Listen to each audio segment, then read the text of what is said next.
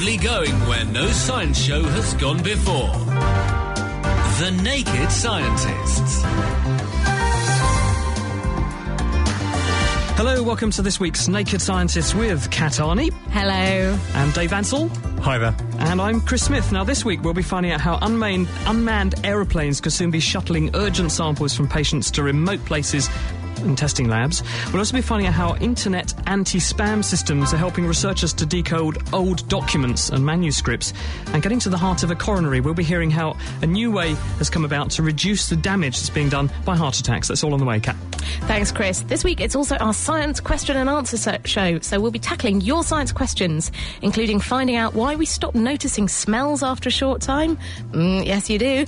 Why different shaped objects thrown into a pond always produce circular ripples, and how does a Newton's cradle work? That's the thing with the silver flicky balls that you find on important people's desks. We'll also be shedding some light on this illuminating question. Hi, I'm Sandra and I'm calling from Melbourne. I was just wondering, is there any radiation that would come from a glow-in-the-dark watch that could be harmful to the wearer? Crikey, so how do glow-in-the-dark things glow, and are they dangerous? Diana O'Carroll will be here with the answer later in the programme. Dave.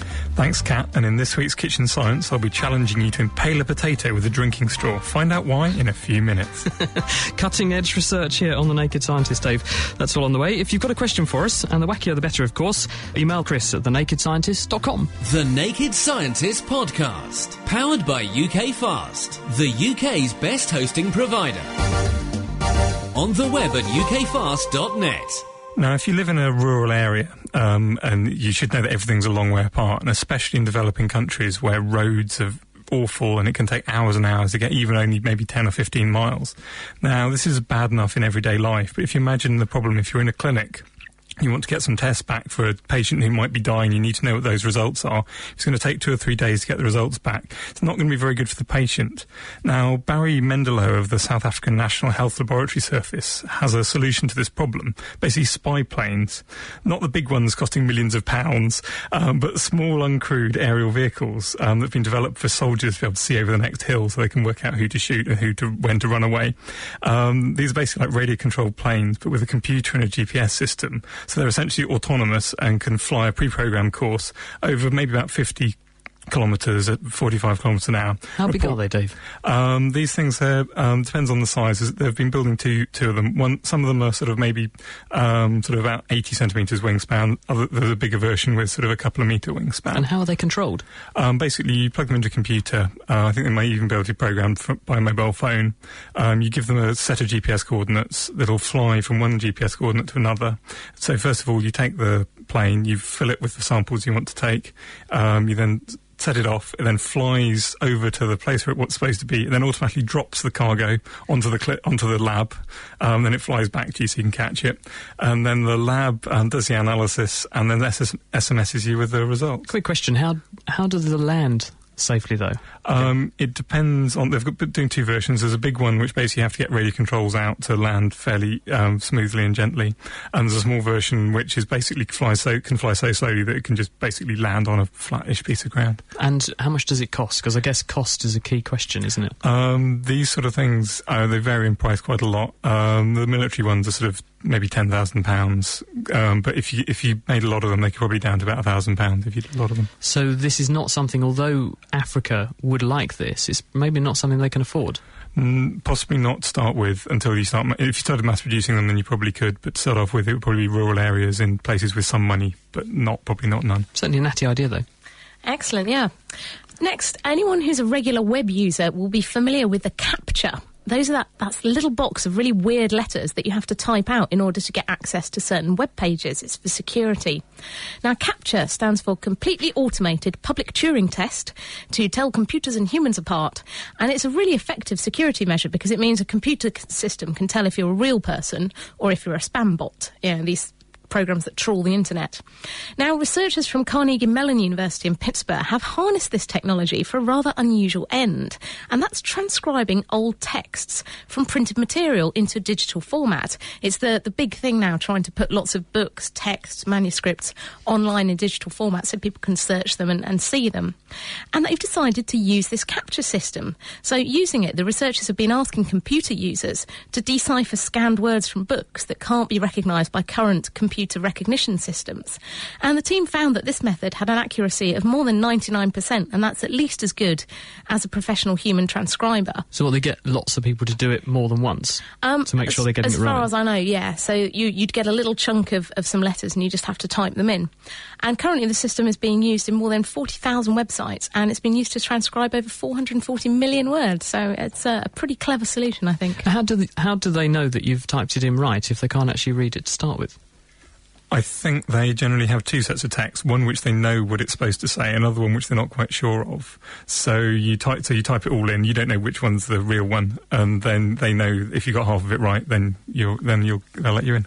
It's quite good, though, that we're turning something which is there to battle nefarious activities and turn it to a beneficial purpose, isn't it? It's quite neat. It's like those things at home where you can use your computing power to search for new drugs or do climate models. Or label galaxies as spiral or non-spiral and sort of left-hand and right-hand forms. The Galaxy Zoo, which was a big hit last year, doing something similar, wasn't it? Cool.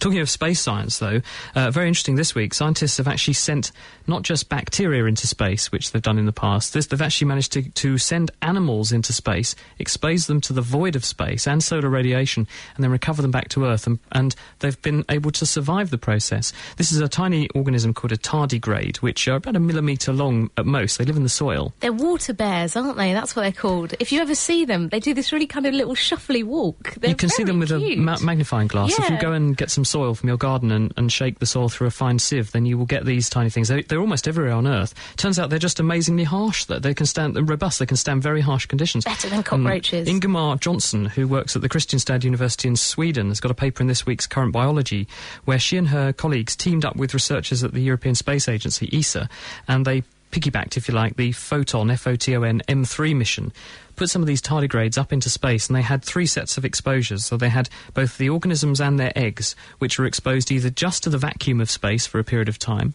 either to the vacuum of space and a low level of ultraviolet radiation, so just the UVA and UVB, so that's the least fierce of the ultraviolet rays, or a third group got the whole works. They got full-on solar radiation. Total nuking. Yeah, and out of that, they found that 100% survived exposure to the vacuum of space. About 66%, so 2/3 survived being exposed to a little bit of UV and the vacuum in space, and a handful actually survived the full-on action, which is amazing. And the reason they're so excited about this is that these organisms obviously have the ability to repair their cells and their DNA very, very well. And why that's important is that we're always looking for ways to repair our DNA better, because things like cancer drugs, which are chemotherapy, work by targeting certain vulnerable sets of cells, the cancer, more than healthy tissue. So if you could protect the healthy tissue by using the same technique perhaps that these bugs do, this would make the cancer stand out as more vulnerable. You could give more radiation, killing the cancer more, whilst getting around having any side effects. So it's a very interesting piece of work, and will be interesting to try and work out how they are so resistant and resilient, even to space. So maybe it'll be them that survive the nuclear explosion rather than the cockroaches. Indeed. Now, you may have think there's lots of different kind of beers. Now, one of the reasons why beers are different is to do with the kind of yeast you use to grow them. And scientists at Yale University have been studying the family tree of these yeasts, the ones which are used to brew lagers. To do this, they've been studying DNA from the yeasts, which have been used to make fairly modern beers, and ones that have been preserved up to 130 years old. They discovered that there's 2 major families of these yeasts, the ones which are used to brew Saaz beers such as Pilsner and Budweiser, and yeast used to make Froberg beers such as Heineken and Orange Boom. Both families are thought to be the consequence of the Bavarian legal system. In the 15th century, it was made illegal to brew beer in the summer. Do we know why? Well, apparently the beer that they were making at the time was always ruined by high temperatures you get in the summer, so there was no point in doing it. It would be a waste of grain making the beer, so it was made illegal. So all the brewing was done in very cold winters in Bavaria. Now, conventional brewing yeast, which is Cerevisiae. Thank you, Cerevisiae. Doesn't survive well in these temperatures, but the yeasts which survive well don't produce much alcohol. Fortuitously, though, at some point in this period, the brewing yeast interbred with S. Banianus, I'm sure Kat will help me at some point, which thrives at these low temperatures, but doesn't make much alcohol. The Saaz, in fact, it happened twice for the 2 different families. The Saaz yeast is a normal hybrid of the 2 with 2 sets of chromosomes, but the Froberg yeast is actually triploid with 3 sets of chromosomes, with two sets of chromosomes from the brewer's yeast. They found that neither strain had lost many of the genes to survive the low temperatures, but lots of them have got lots and lots of the genes you need to make good beer, lots of alcohol chopping up things. Unfortunately, this is probably it's going to be very hard to do any genetic manipulation on these yeasts because they're infertile, because they're a hybrid between two different species. But possibly in the future you might be able to use this system of hybridizing two yeasts to make some more and interesting beers. But do they know why they decided to merge their two different strains of yeast? Decided at some point, if they could decide, of course, to merge their genetic material like that? Well, I guess you've got two strong selection pressures if you're brewing yeast in the cold. One of them is brewing beer in the cold. One of them is to get a yeast which will survive the cold. And the other one is the people are going to be selecting the ones which make good beer. So there's going to be a really strong selection pressure that if they happen to cross, then that yeast is going to get selected really strongly.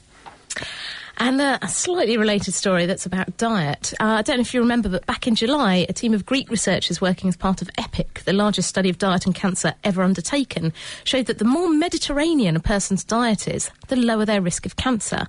Now, that means a diet that contains lots of fruit, veg, grains, nuts and fish, all the good stuff, a little splash of olive oil, but it's low in red and processed meat, low in alcohol, and low in dairy and animal fats. Well, now, an analysis of 12 international studies of diet and disease published in the British Medical Journal has shown that a strict Mediterranean diet can actually help to reduce deaths from other diseases as well as cancer. That includes heart disease, Parkinson's and Alzheimer's disease as well. Now, collectively, these studies covered more than 1.5 million people whose diet and health were tracked for 3 to 18 years. And this is something known as a meta-analysis. It's where they get all these big studies and kind of do all the number crunching to crunch them together and get some meaningful results. And all the studies that were investigated used a score to work out how Mediterranean your diet was. So, for example, if you eat lots and lots of fruit and veg, you get a score. If you eat lots of grains, you get a score. If you eat lots of processed meat, you lose points. And the researchers found overall that people who stuck strictly to their Mediterranean diet had a 9% drop in overall death rates, including a 9% cut in deaths from heart disease, 13% drop in the incidence of Parkinson's and Alzheimer's, and a 6% cut in cancer incidence as well. And the researchers think that this could be quite effective for preventing cancer if you can kind of try and trick people in maybe to scoring their diet, so try and get their points up on the Mediterranean score, because that will be helping them to prevent cancer and these other diseases as well. That's really interesting, because what it shows is rather than it just being an observational thing, these people in this part of the world who eat this diet seem to live longer, which could be for a variety of reasons. Actually, you're saying you can take any population, change their diet along the same lines, and they get a benefit, showing it's the diet that must be beneficial. Well, it's the diet that's definitely beneficial. We still don't know much about people who dramatically change their habits. There's probably likely to be a benefit.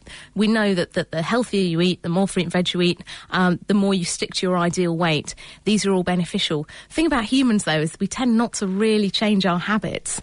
So the key thing is to really sort of get grounded in good habits when you're younger. So a glass of olive oil as you light up that cigarette cap, maybe? Yeah, no, that's not going to work. Thanks, Now, all of those stories and the references to those stories will be on our website, nakedscientist.com. You can go to nakedscientist.com/news to find out more about any of those. Now, on the subject of heart disease and strokes and things, one of the biggest killers, actually, of all humankind is heart disease, and about 1 person in every 3 will ultimately die of a heart attack or heart disease as a consequence of that being the case. But now there may be a new way to tackle heart disorders, and Daria Moshly-Rosen is a researcher at Stanford in America, and she's come up with a way, well, a new way perhaps, to recreate a condition called cardiac preconditioning. This is where the heart in some way becomes resistant to the effects of stress and reduced oxygen and blood flow, perhaps because you've had that for a while. So if you have preconditioning, you're resistant to those effects. So she's actually found a way of minimising the damage to hearts if you give animals a certain drug. And we're now going to find out whether or not this might work in humans. Hello, Daria. Thank you for joining us. Hello. Thank you for having me. So tell us a bit about this research. Well, it started, as you told the audience, with a quest to understand how the heart is managing to protect itself from damage if a full-blown heart attack occurs. Quite a few researchers were trying to see if we can put it in a bottle, so to speak. And so the approach we took is to look at a number of agents that give the heart a preconditioning-like effect, and see whether something in common can pop up. And what we found is that this enzyme, called aldehyde dehydrogenase, is the one that changes more consistently with the amount of damage that there is in the heart after heart attack. or a model of heart attack. So the bigger the damage, the lower the activity of the enzyme. The smaller the damage, the higher the activity of the enzyme. So is your theory then that what's going on in people who have long-standing heart disease, the heart, by being stressed, makes more of this enzyme, so that if someone then has a heart attack, they're more protected, whereas if someone has a heart attack out of the blue, they have low levels of this enzyme and therefore the heart is more damaged?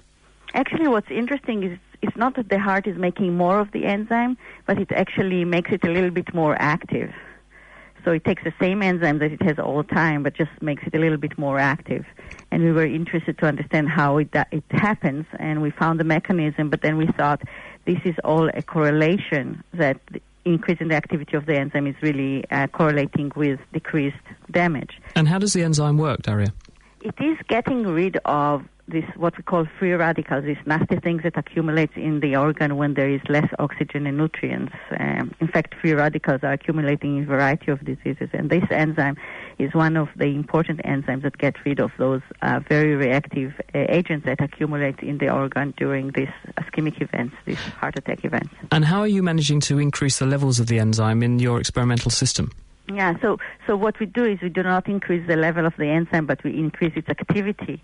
We search for a small molecule that can enhance the activity of the enzyme by screening hundreds of thousands of molecules in a sensitive assay.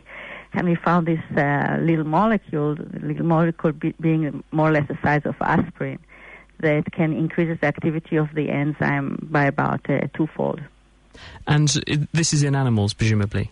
That's absolutely just rats. Yeah, nothing has been done in animals other than rats, and it's important to point out that studies in rats, as much as encouraging they are not really telling you unequivocally whether it will work in humans. It needs to be determined. Sure, but it's a guide, isn't it? So you would put this molecule into the animal or the human in the future, and it would in some way increase the activity of their own aldehyde dehydrogenase enzyme. This would protect the heart in the context of a heart attack. So how much damage do you think you could prevent happening with this strategy?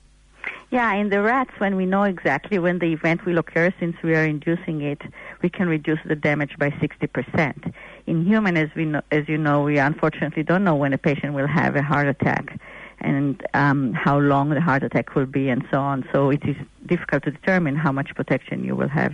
But we are particularly encouraged with this finding for users in scenarios other than just heart attack. For example, during bypass surgery, when there is a period that is determined by the surgeon in which the oxygen and nutrients to the heart are reduced. We also think that it will be able to protect the brain, for example, during these periods of low flow of blood to the body. Thank you very much, Daria. Thank you. That's Daria Moschly-Rosen, who's a researcher at Stanford University and has found a way to protect the heart, potentially, from heart disease in the future. So let's keep an eye peeled on that one. Bringing the facts to bear. The Naked Scientists. You are listening to The Naked Scientists with Chris Smith, Kat Arney and Dave Ansell. Don't forget that we're also all over the world because we're beaming this programme live into Second Life from 6pm UK time. That's 10am Second Life time. There's a great group of avatars out there who discuss the science in the show, ask us questions, so if you want to join them, do visit the Scilands. Search for The Naked Scientists and drop by our palatial mansion. You can relax on one of our sun lounges and listen to the show. And while you're online, why not tell us how we can make the show even better? We do want to hear from you about what you like, what you dislike about the show. So we set up a survey at thenakedscientist.com/survey. Thank you, Kat. Now, it's that time, as it is every week, where we find out a bit of experimental science that you can do at home. Dave, what have you got for everyone this week? Well, this week I've got a bit of a challenge for you at home. All you'll need is a potato and possibly a few drinking straws, perfectly normal plastic drinking straws. Now, the challenge is that I want you to get the drinking straw as far as you can into the potato, essentially impaling it with using no special tools, no knives, no power drills, nothing like that. You've just got to get the straw in the potato, just using your hands as far as you can. Okay, let's just get Dr. Kat to have a quick go and see. Right. Okay, that was a success story. She has managed to bend the straw without actually getting Hang on, I've got it. Oh, no, I've got it in a little bit. We're measuring that in millimetres, I think. So, Dave, as a challenge, how far, if people are doing this really well, do you think they ought to be able to get the straw into the potato? You should definitely be able to get it in about an inch. If you're good, maybe 2 inches. I've got half a centimetre. So there you go. That can be improved on. It's a work in progress over there with Dr. Cat. So basically, just summarise, Dave, what people have to do. Take a normal plastic drinking straw and a potato and try and get the drinking straw as far as you can into that potato using any means you like, which doesn't involve anything other than your hands, the straw and the potato. So that is a bit of kitchen science for you to try at home. If you'd like to have a go, the email address is chris@thenakedscientist.com, and it is, of course, our science Q&A show. Any science question goes. We're going to start hacking into some of these emails shortly. Kat, got a question for you here, which is from Tom Childs, in fact, and he says, why is it that some smells disappear with continued smelling? Well, the answer here is something called adaptation or desensitisation, and it's the same reason why you're not sitting there going, oh gosh, I'm wearing clothes, oh, I'm sitting on a seat all the time. Basically, if that happened, if our nerves responded to every stimulus we're getting all the time, we would just be overwhelmed and not know what to do. So what happens if you're sniffing vinegar or something, a really strong smell, goes under your nose, up into your nose, and it activates something called olfactory neurons. These are basically smelling nerve cells up in your nose, and they send a signal to your brain that says, this is a really strong smell, this is what it smells like. But after a while, the signals that are being sent by those neurons are in the form of chemicals, little chemical messengers, and they kind of get worn out. They run out of chemicals in these cells, and something called desensitisation happens. So you stop being able to smell the smell. Now, this is very important because, say, if you think back to our ancestors sitting around in the jungle or in their cave, you want to spot new things happening to you. You don't need to know about what's going on that's already happening to you. You want to spot new stuff. So something like a very strong smell, you need to spot it when it's new and when it's happening, so it can, be over the level of all the noise that's going on around you. So what happens if you're smelling a strong smell, after a while you'll stop smelling it, basically, and anyone who's lived with boys and particularly whiffy toilet habits will know this. But I think the evidence is, Kat, that men and women make equal amounts of smells equally often during the day. Thank you for that wonderful answer. Okay. Dave, here's a quick one for you. This is from Brian, and we also had the same question from Joe Dweck, and they both ask, how does a Newton's cradle work? Because Brian says, in high school I was taught that the mass times velocity equals mass times velocity. In other words, one ball in means one ball out. So he's saying, the teacher pulled back 2 balls then and let go. The 2 balls at the other end of the contraption went up about the same distance as the first 2 balls. But why didn't just one ball fly off at twice the speed, for example? Okay, so a Newton's cradle is a whole series of collisions. You're taking a really bouncy metal ball, it's a very, very hard steel ball, and bouncing it into a row of them from one end and crashing it into it. Now, in this kind of collision, there's 2 things which are conserved. So you've got have the same amount of it at the end as you had at the beginning. One of them's energy, that you were talking about before. That's half times the mass times velocity squared. The other one's something called momentum, which is your mass times the velocity. Now, if you dropped 2 balls into it, you drop 1 ball into it with a mass and a velocity, you can obviously have the same amount of mass and velocity by having 1 ball coming out at the same speed as you started with, exactly the same amount of energy and the same amount of momentum. If you had 2 balls with the same amount of energy, then they'd actually be moving less than half the speed, so they'd have less than the same amount of momentum that you put in. So the only solution is to have the same number of balls coming out as went in. Is it not also that there's a little tiny delay between one ball hitting and then the next ball hitting, and so you get 2 separate collisions throwing off 2 separate balls? So when you go 2 balls in, you get 2 balls out because it spits 1 ball and then the next ball out. That would be another way of looking at it. Most of these physics can be looked at different ways. Thank you, Dave. I've got an interesting email which I'm just going to read here because, in fact, it's not a question. It was more of a wow, this is amazing. And I want to get you guys sort of response to this. This is actually from Eric. Eric Moser and his brother Robert Moser. Eric's in Menomonee Falls, WI, and Robert's in Boston in Massachusetts. And they have said, the molecules in a single drop of water diluted evenly throughout the Earth's oceans would result in a density of 1 molecule per litre of seawater. So in other words, if you made 1 little drop of water go into the sea somewhere, given enough time, there's enough molecules in that 1 drop to spread out across the whole oceans, the whole of the Earth's oceans, so there was 1 drop in each litre. And they've asked me to check the math, so you can check with me and tell me if I'm right here. So this is what they did. They said there are about 24,000 droplets in 1 litre. Now, that's right, because I've checked that, and that gives you a droplet volume of about 0.03 centimetres cubed. So that's about right.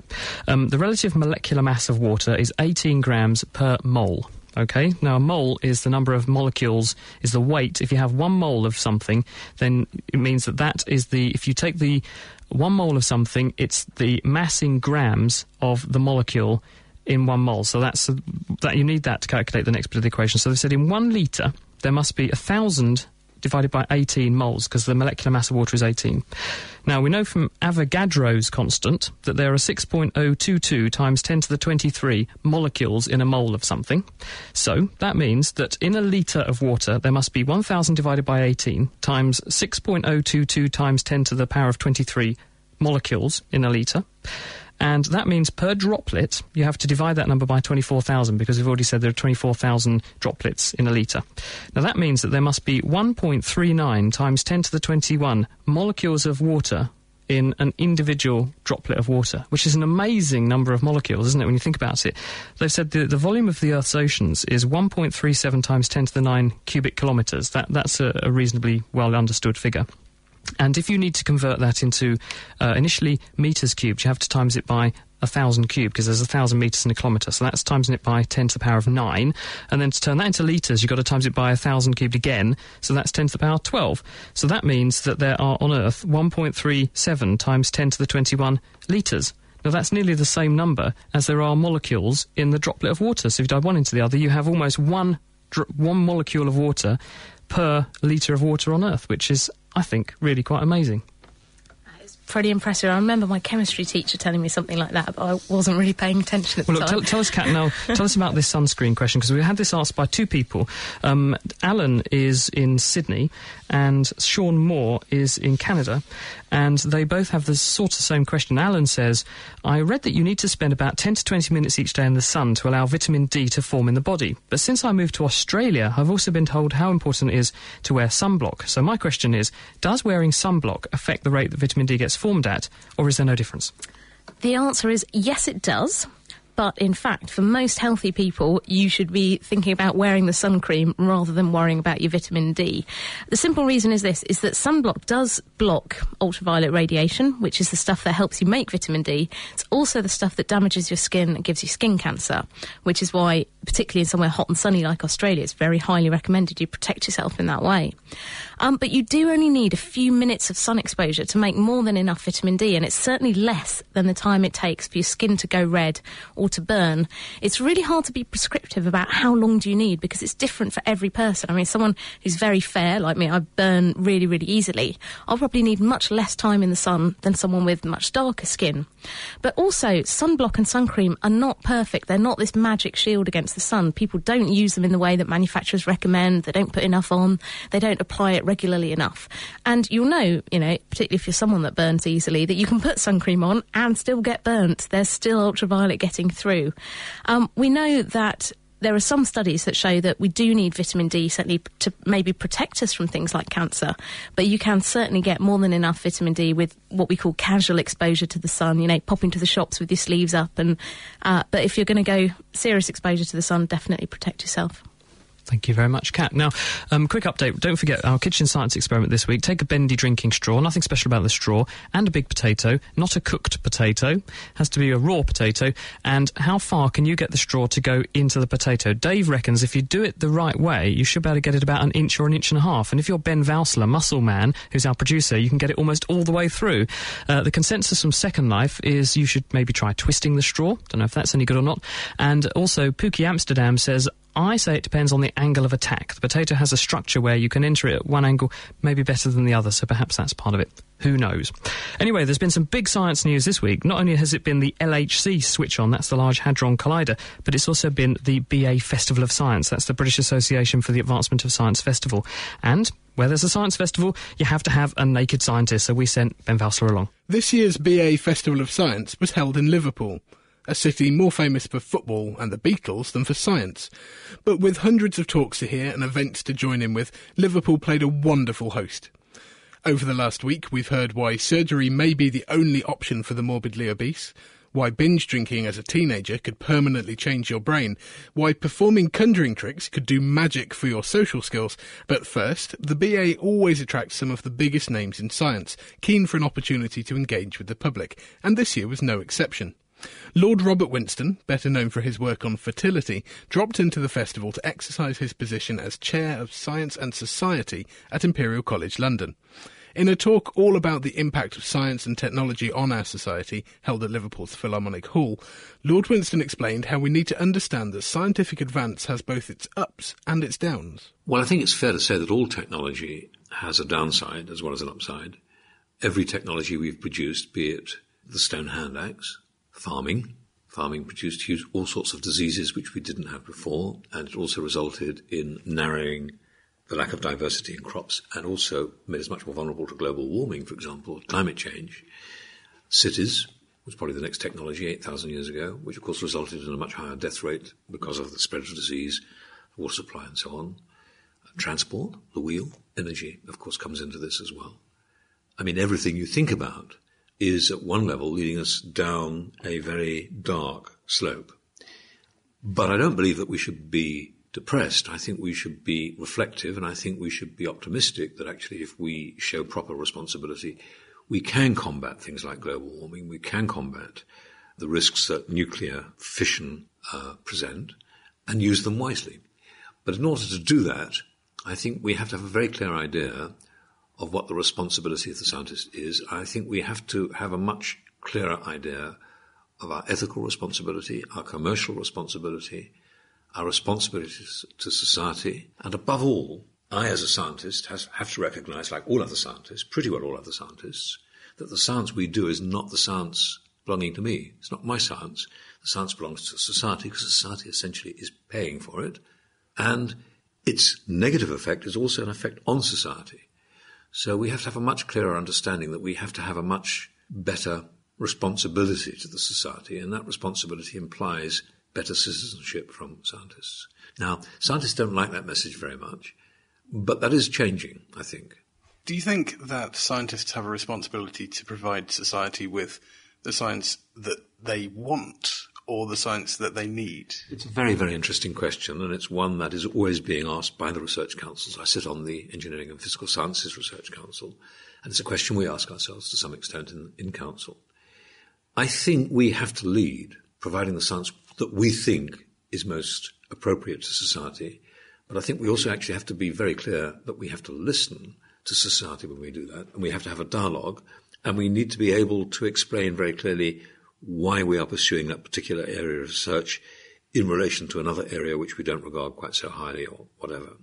And I think that's really important now when there are so many examples in the things that we found. If you take the EPSRC, for example, synthetic biology, nanotechnology, the digital economy, all of which have very serious downsides. The digital economy because of surveillance, synthetic biology because of the potential of creating life which actually might run amok and infect humans, and nanotechnology because we may produce toxic effects that we can't really control. I mean, these are all theoretical constructs, but they are issues, and therefore I think that we need to be very, very switched on to the fact that society, particularly democratic society, is highly literate, very intelligent, and equally capable of dealing with the issues as we are. But if they're denied the possibility, then of course I think we run into trouble.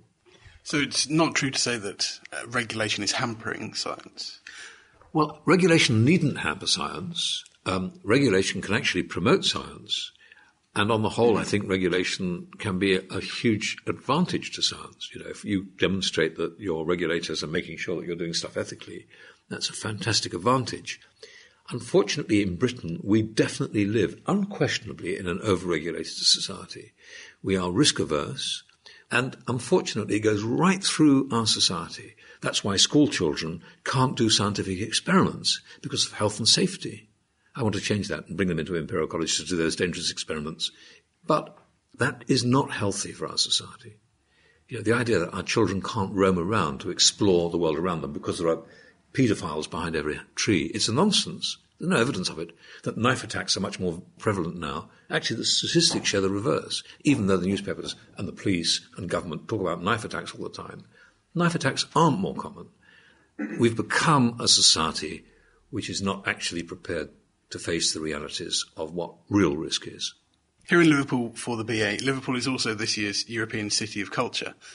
Surely it's a good thing that there's a science festival in the City of Culture. They're far too often thought of as being separate things. I agree completely. Science is part of our culture. It's a key part of our culture. The difference with the scientific culture is something in educational terms. You know, we read Shakespeare in school as part of our culture, and we read Hamlet as one of the greatest plays in the English language, which was written in 1599. The difference between the science of chemistry and what happens in Hamlet is quite simple. The text of Hamlet fundamentally hasn't changed since the first folio was published. The text of chemistry, of course, changes month by month. And that does make the educational issue rather a special one. That's the need to constantly update teachers to give them better career development and so on. And we're not doing that very well in Britain. And that's something that we need to look at. But you're absolutely right. There's no question that if we saw science as part of our culture, as important as the music that goes on in this place, or as important as the theatre, we would be a healthier society, unquestionably. And the swarms of people who attended Lord Winston's talk would no doubt agree that a night of science is just as exciting, entertaining and important as the finest opera or the best of the Bard's plays. Next year, the BA will be held in Guildford, and if this week has been anything to go by, we can expect yet another week of great science. Thank you very much, Ben. That's Ben Valsler, who was up in Liverpool this week for the BA Festival. And this is The Naked Scientist with Chris, Kat and Dave. If you have any science questions for us, the email address is chris@thenakedscientist.com if you'd like to get in touch with us. Now, I've got a question here for you, Chris. It's from Mark Wolford. He said that he's been on a beach recently. He got an L-shaped lump of stone and threw it in the water, but all the ripples were circular. Why is that? Well, it's a common thing, isn't it? When you see this happen, you think, why don't I get an L-shaped ripple going out? But the answer is that when you first throw something into the water, say a stick or something like that, yes, you will get a stick-shaped initial ripple. But as the ripples begin to spread out, then you'll get the L-shaped bit going out a bit. But then what about the spaces? What about the gaps between them? Well, they'll get filled in with a curve. And eventually, as it goes further and further out, you'll end up with something which is predominantly curve with very little of the original shape left behind. So it looks, to all intents and purposes, like a giant circle. So in other words, the contribution of the original shape is absolutely tiny. So that's why it actually does that interesting morphing into a circle from something which was an original different shape. So all the ripples are going outwards at the same speed, and they start off in slightly different positions, but after a couple of seconds, those different positions they start on doesn't make much difference, and so it's approximately a circle. In the grand scheme of things, no, that's right. Interesting thing here from Colin, Dave, who's saying, I was listening to a recent programme where you discussed pressurising the air inside an aeroplane, and listeners were saying that they'd been on planes and their ears had popped. But why do they pressurise the plane, asks Colin, to only 8,000 feet? Why don't they pressurise it to atmospheric pressure? Why bother fiddling around with it? Why not have ground level pressurisation at all heights? Well, they did start doing this on the first jet airliner, which was the Comet. And they also had lovely square windows. And the aeroplane kept being pumped all the way up to full atmospheric pressure, or it kept rising up to the top of high up in the atmosphere, getting a big pressure on the structure, then coming down again, then coming up again, then coming down again. And that stress on the airframe slowly built up cracks, and longer and longer and longer, until cracks ran between all the windows and opened up like opening up postage stamps. And they actually lost several planes due to this. Now, since that, they've made the windows much more curved, and they've also started not pressurising the plane all the way up, so you're putting less stress on it. You could design a plane which would survive the high pressure, but it would involve making it much heavier than they want to, and they want to make it as cheap as possible so you can fly. So you're carting loads more weight into the air, which is costing you more fuel, and in these days of high fuel prices, that's a bad thing. Fuel is money. And the other thing is that to compress that air, because you need more air all the time, you're compressing it from a low pressure outside to a high pressure inside the plane, and that takes lots of energy and more fuel as well. And also, Graham D on our forum pointed out that the actual weight of the air molecules themselves will contribute an extra 250 kilos. So basically, an average British large person, or several people my weight, basically travelling for free if you don't pressurise the aeroplane to atmospheric sea level pressure all the way up there. So that's pretty interesting. Kat, this is a good question for you. Sophia says, how do you age a palm tree? There are no rings. You can't count them. So how do you do it? This is a really interesting one, and it's very tough to date a palm tree because they don't have rings. This problem also applies... Especially if it's a date palm. Yeah. Especially plants, also applies to plants such as giant cacti and yuccas that don't have that ring structure. Now, in the case of really old palms, you also can't really radiocarbon date them. This works for trees because they have the same consistent heartwood for all their lives, but this doesn't really happen for palms. Now, some botanists use techniques which include counting leaf scars. Palm trees make new leaves, leaves fall off. You can count how many scars there are and kind of multiply it by the average time taken to grow new leaves. But it's not great. And really the best technique is to try and look at historical information. If you can find out when an area was colonised by humans, if the tree's not a native species, they probably brought it with them. You can look at sort of old written records, historical records, paintings, photos. There's not really a very good way to age a palm tree, sadly. Wow, I didn't know that it was such a problem. It's difficult. Intriguing. Dave, this is a question from Vince Magno. He points out, definitely not mango. He says, why do crisp packets and sweet wrappers make so much noise? Well, I think this is quite a complicated one. I think one of the things is they're made out of sheets. They're big sheets, so if you move them, like this piece of paper, any movements they make very well connected to the air because they've got a large area, so if they move a bit, then the air has to move, so vibrations in them get transferred to the air very easily.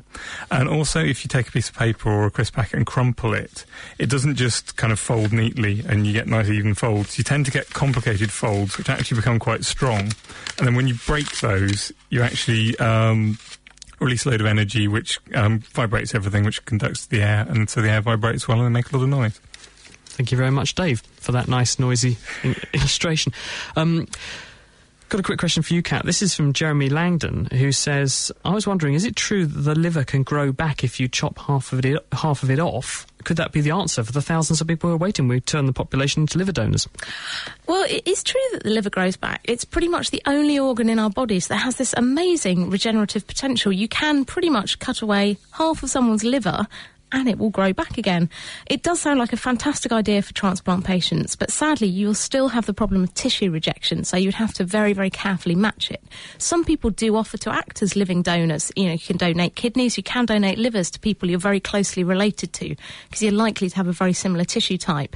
But obviously, trying to remove part of someone's liver is pretty major surgery, and it's not something that you'd want to go into lightly. So really the problem of the thousands of people waiting for transplants is really to get more people to sign up for the organ donor register, I'd say. Sure. I think another problem with the liver is, I hear what you're saying, but another issue with it is that if you do take away a big chunk of the liver, then although the cells might have the capacity to replace lost cells and make up the cell numbers, there won't be the architecture, the structure there for the cells to hang around, in other words, to be strung from, in order to make a new liver. So although you could make the cells back, you couldn't necessarily make the same shape and the same structure, so it would be very difficult for it to repair itself like that. So I think there's more to it than just chopping a lump off. It will grow back. The liver will actually grow back in a couple of weeks after removing it. It's really phenomenal.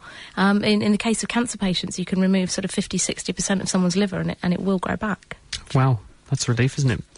We've got a question here for you, Chris, from Michael. He says, could viruses be engineered to attack cancer cells selectively? Oh, no, they have been. This is a really hot area because viruses are very bad for cells because they basically turn cells into virus factories. They will go into the cell, they will grow very fast in the cell, turning it into a virus factory and kill the cell in the process. So researchers are thinking, well, if we can exploit that, then we might have a way of making the virus attack just a cancer and kill it. And there have been a number of approaches to doing this. Up in Scotland, Moira Brown, who's been on this programme, has been working on a strain of herpes simplex virus, the virus that causes cold sores, for example, and she's found a mutant form of the virus which has a damage to a gene called gamma 34.5, and this gene, if you switch it off, stops the virus growing in brain tissue. Now what this means is that if you have a brain tumour, you could inject the cancer with this virus, and because the brain tumour is very fast-growing cells, the virus can still grow in those cells, and it will replicate, making more virus, which will go into more cancer cells and kill those cells, which will go into more cancer cells, and the whole thing grows until it runs out of cancer cells, and as soon as it hits the healthy tissue interface, where the healthy brain tissue is again, it switches off. And so this is viewed as a very powerful way to very selectively weed out the tumour cells, the aberrant tumour cells that are growing invasively between the healthy tissue without actually having to do radical damage with a scalpel to someone's brain. Would you have to have a different virus for each kind of cancer, or would you be able to get one which would work with most? Well, not necessarily, but the likelihood is there's going to be horses for courses, because some viruses naturally have a tropism, a tendency to go into certain cell types. So HIV, for example, tends to home in on white blood cells. So if you wanted to target a certain kind of disease of those white blood cells, you might use a virus to start with, which is very good at homing in in on certain types of tissue. Other times it's been a case of modifying the virus so that the receptors or docking stations on the surface of the cell are slightly different so that they will then go on to certain types of cells. But it's a sort of work in progress, isn't it? Yeah, there's lots of research that's going on, funded by Cancer Research UK in this area. And ovarian cancer is a cancer that's really kind of ripe for virus treatment, because mostly ovarian cancer tends to stay inside the tummy in the same place. And so you can kind of inject the virus in there and it will get rid of all the cancer cells. And there's some clinical trials that are currently underway. Lots of really exciting stuff going on. Thank you, Kat. I think it's certainly a good time to be alive, and maybe even a good time to be ill, because there's lots of things we can do these days. And now it's time for our question of the week with the luminous and radiant Diana O'Carroll. I don't know if my head gets any bigger, I'm not going to be able to leave the studio this week. Anyway, this week we're going to be looking into a glowing issue. Hi, I'm Sandra and I'm calling from Melbourne. I was just wondering, is there any radiation that would come from a glow-in-the-dark watch that could be harmful to the wearer? So, is there more to the warm glow of the dial that tells you it really is too early to get out of bed? Yeah, so hi, my name's Philip Clark. I work in the University of Edinburgh Experimental Particle Physics Group. And the answer to the question about whether glow-in-the-dark watches are radioactive depends very much on the type of dial that you're considering. By far the most common watch that you come across that's glow-in-the-dark is called a phosphorescent watch. And essentially the watch is coated in a paint which absorbs light and then re-emits them. Now, these watches are completely harmless. The second type of watch is called a tritium watch. Now, so the modern way to do this is you have the same phosphorescent paint, but this time it's mixed with small tubes filled with tritium, and tritium is radioactive and emits beta particles, and these have the same effect of exciting the phosphorescent paint.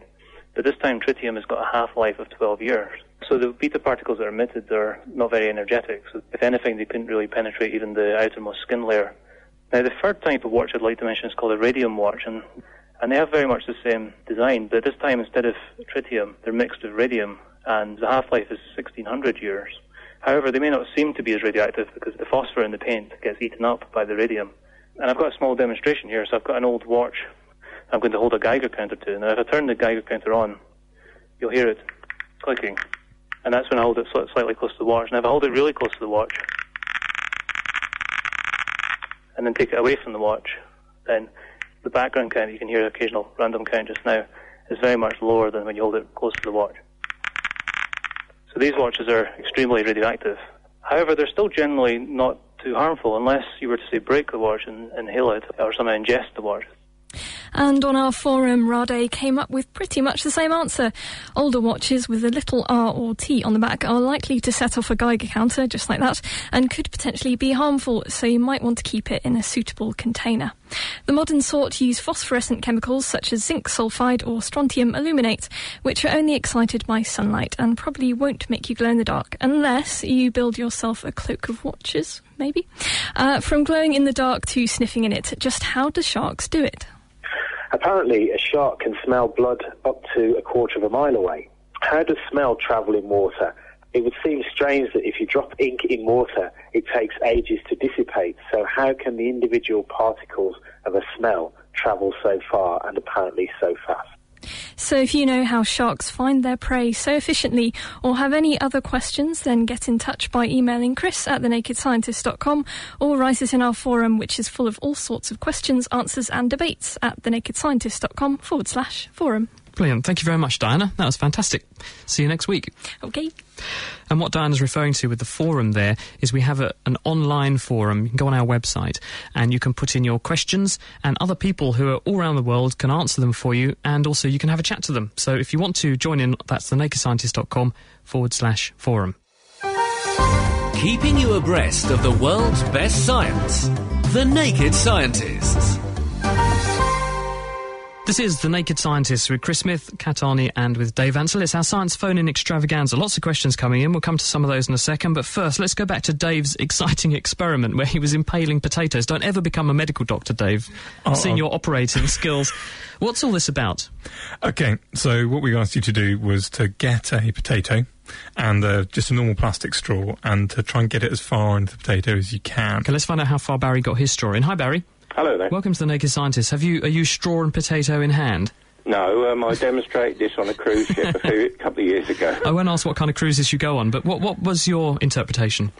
Well, what you've got to do is increase the rigidity of the straw. That's fairly basic. How do you do that?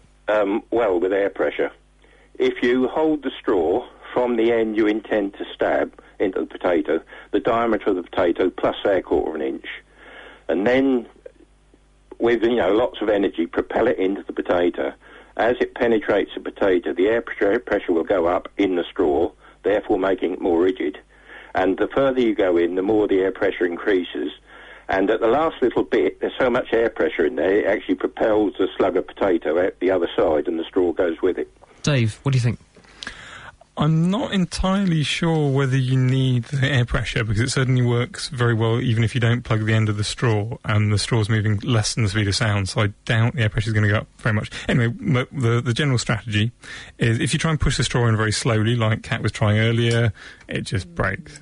But if you take a straw, and if you want to try this, Kat. Okay, yeah. Take the straw. Potato, got my straw. And hold it kind of gently, but firmly, but not distorting the straw at all. Gently but firmly. Okay. Is it where that kind of makes sense? And then try and stab it into the potato as straight as you can into a piece of potato which is at right angles to the way you're stabbing it to. So you're going to get a nice flat piece of potato. Flat potato, straw, ready, 1, 2, 3... Crikey! That's actually pretty impressive. Does it come out the other side? It looks almost like it could have done. Let's pull it. Oh, gosh. That's about, 2.5 inches? It's good 2 inches anyway, yeah, I think. Crikey. That's amazing. So, Dave, what's going on? Okay. Well, basically, a straw is a tube, and tubes are very, very strong as long as they're straight. So if you take a straw and try and squash it, as long as it stays straight, it's very, very strong. But as soon as it starts to bend, it gets weaker and weaker and weaker until eventually it buckles and fails and gets incredibly weak and just can't do anything at all. So basically, the straw to get in there, it wants to be as straight for as long as you can when it's going through that potato. Now, if you go slowly, it's got plenty of time to bend and buckle and fail. But if you go very quickly, the buckling takes some time, so it hasn't had time to buckle by the time it's gone all the way into the potato, and it stabs in very quickly.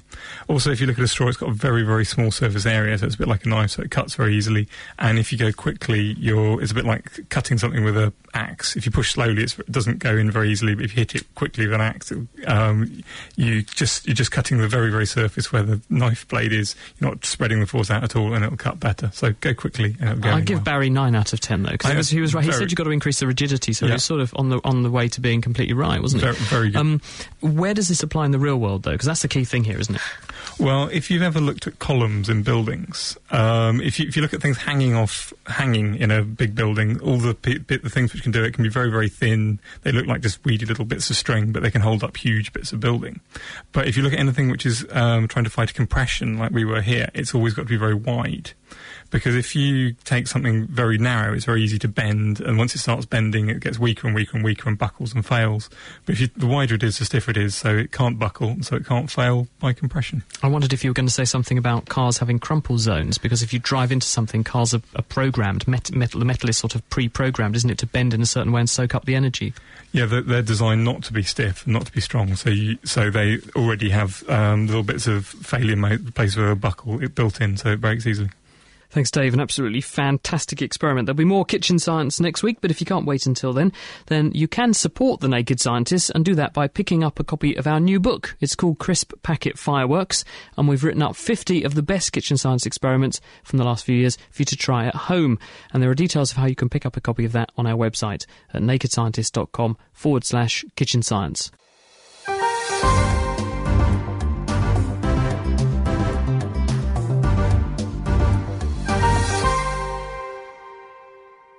Got a couple of minutes left, so let's have a look at some more questions. Kat, Marie, not sure what she's got in mind here, says, just a quick question. If you happen to have your jugular vein or brachial artery or femoral artery cut, how long will it take for you to bleed out? I was having a heated discussion with someone about it. He says 36 hours. I say he's nuts. It would just be a matter of minutes. Who's right?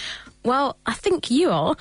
Basically, if you have a major injury to a major vein or artery, you could be dead in less than a minute from loss of blood. I mean, this obviously happens all the time in serious accidents. Very, very nasty stuff.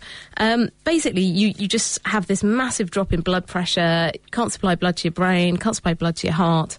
You conk out pretty quickly.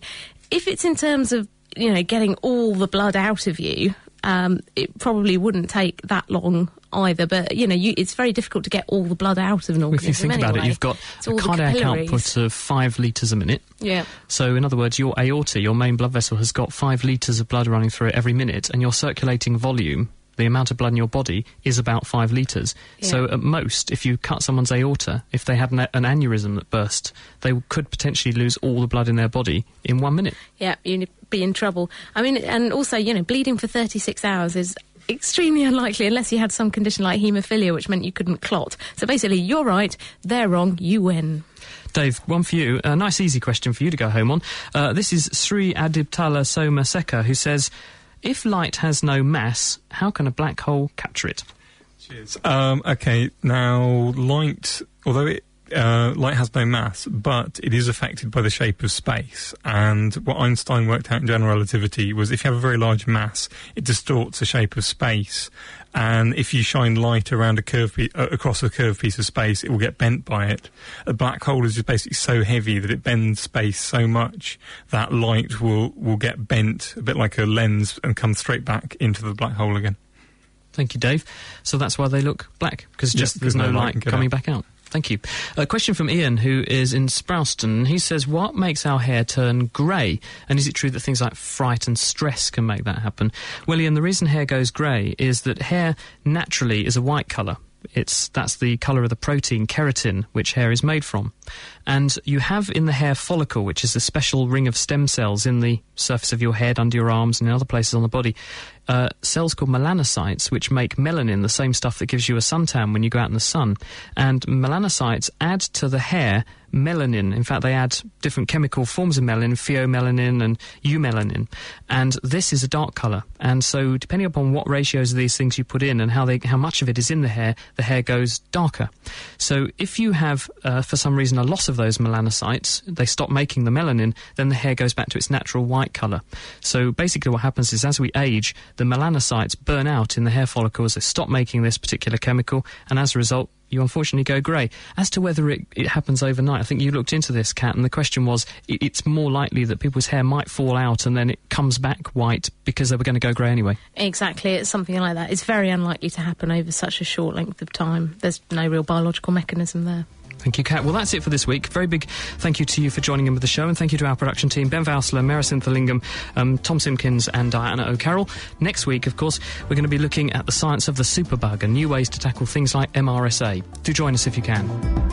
The Naked Scientist podcast is supported by the Wellcome Trust, the EPSRC and UK Fast. For more information, look us up online at nakedscientist.com.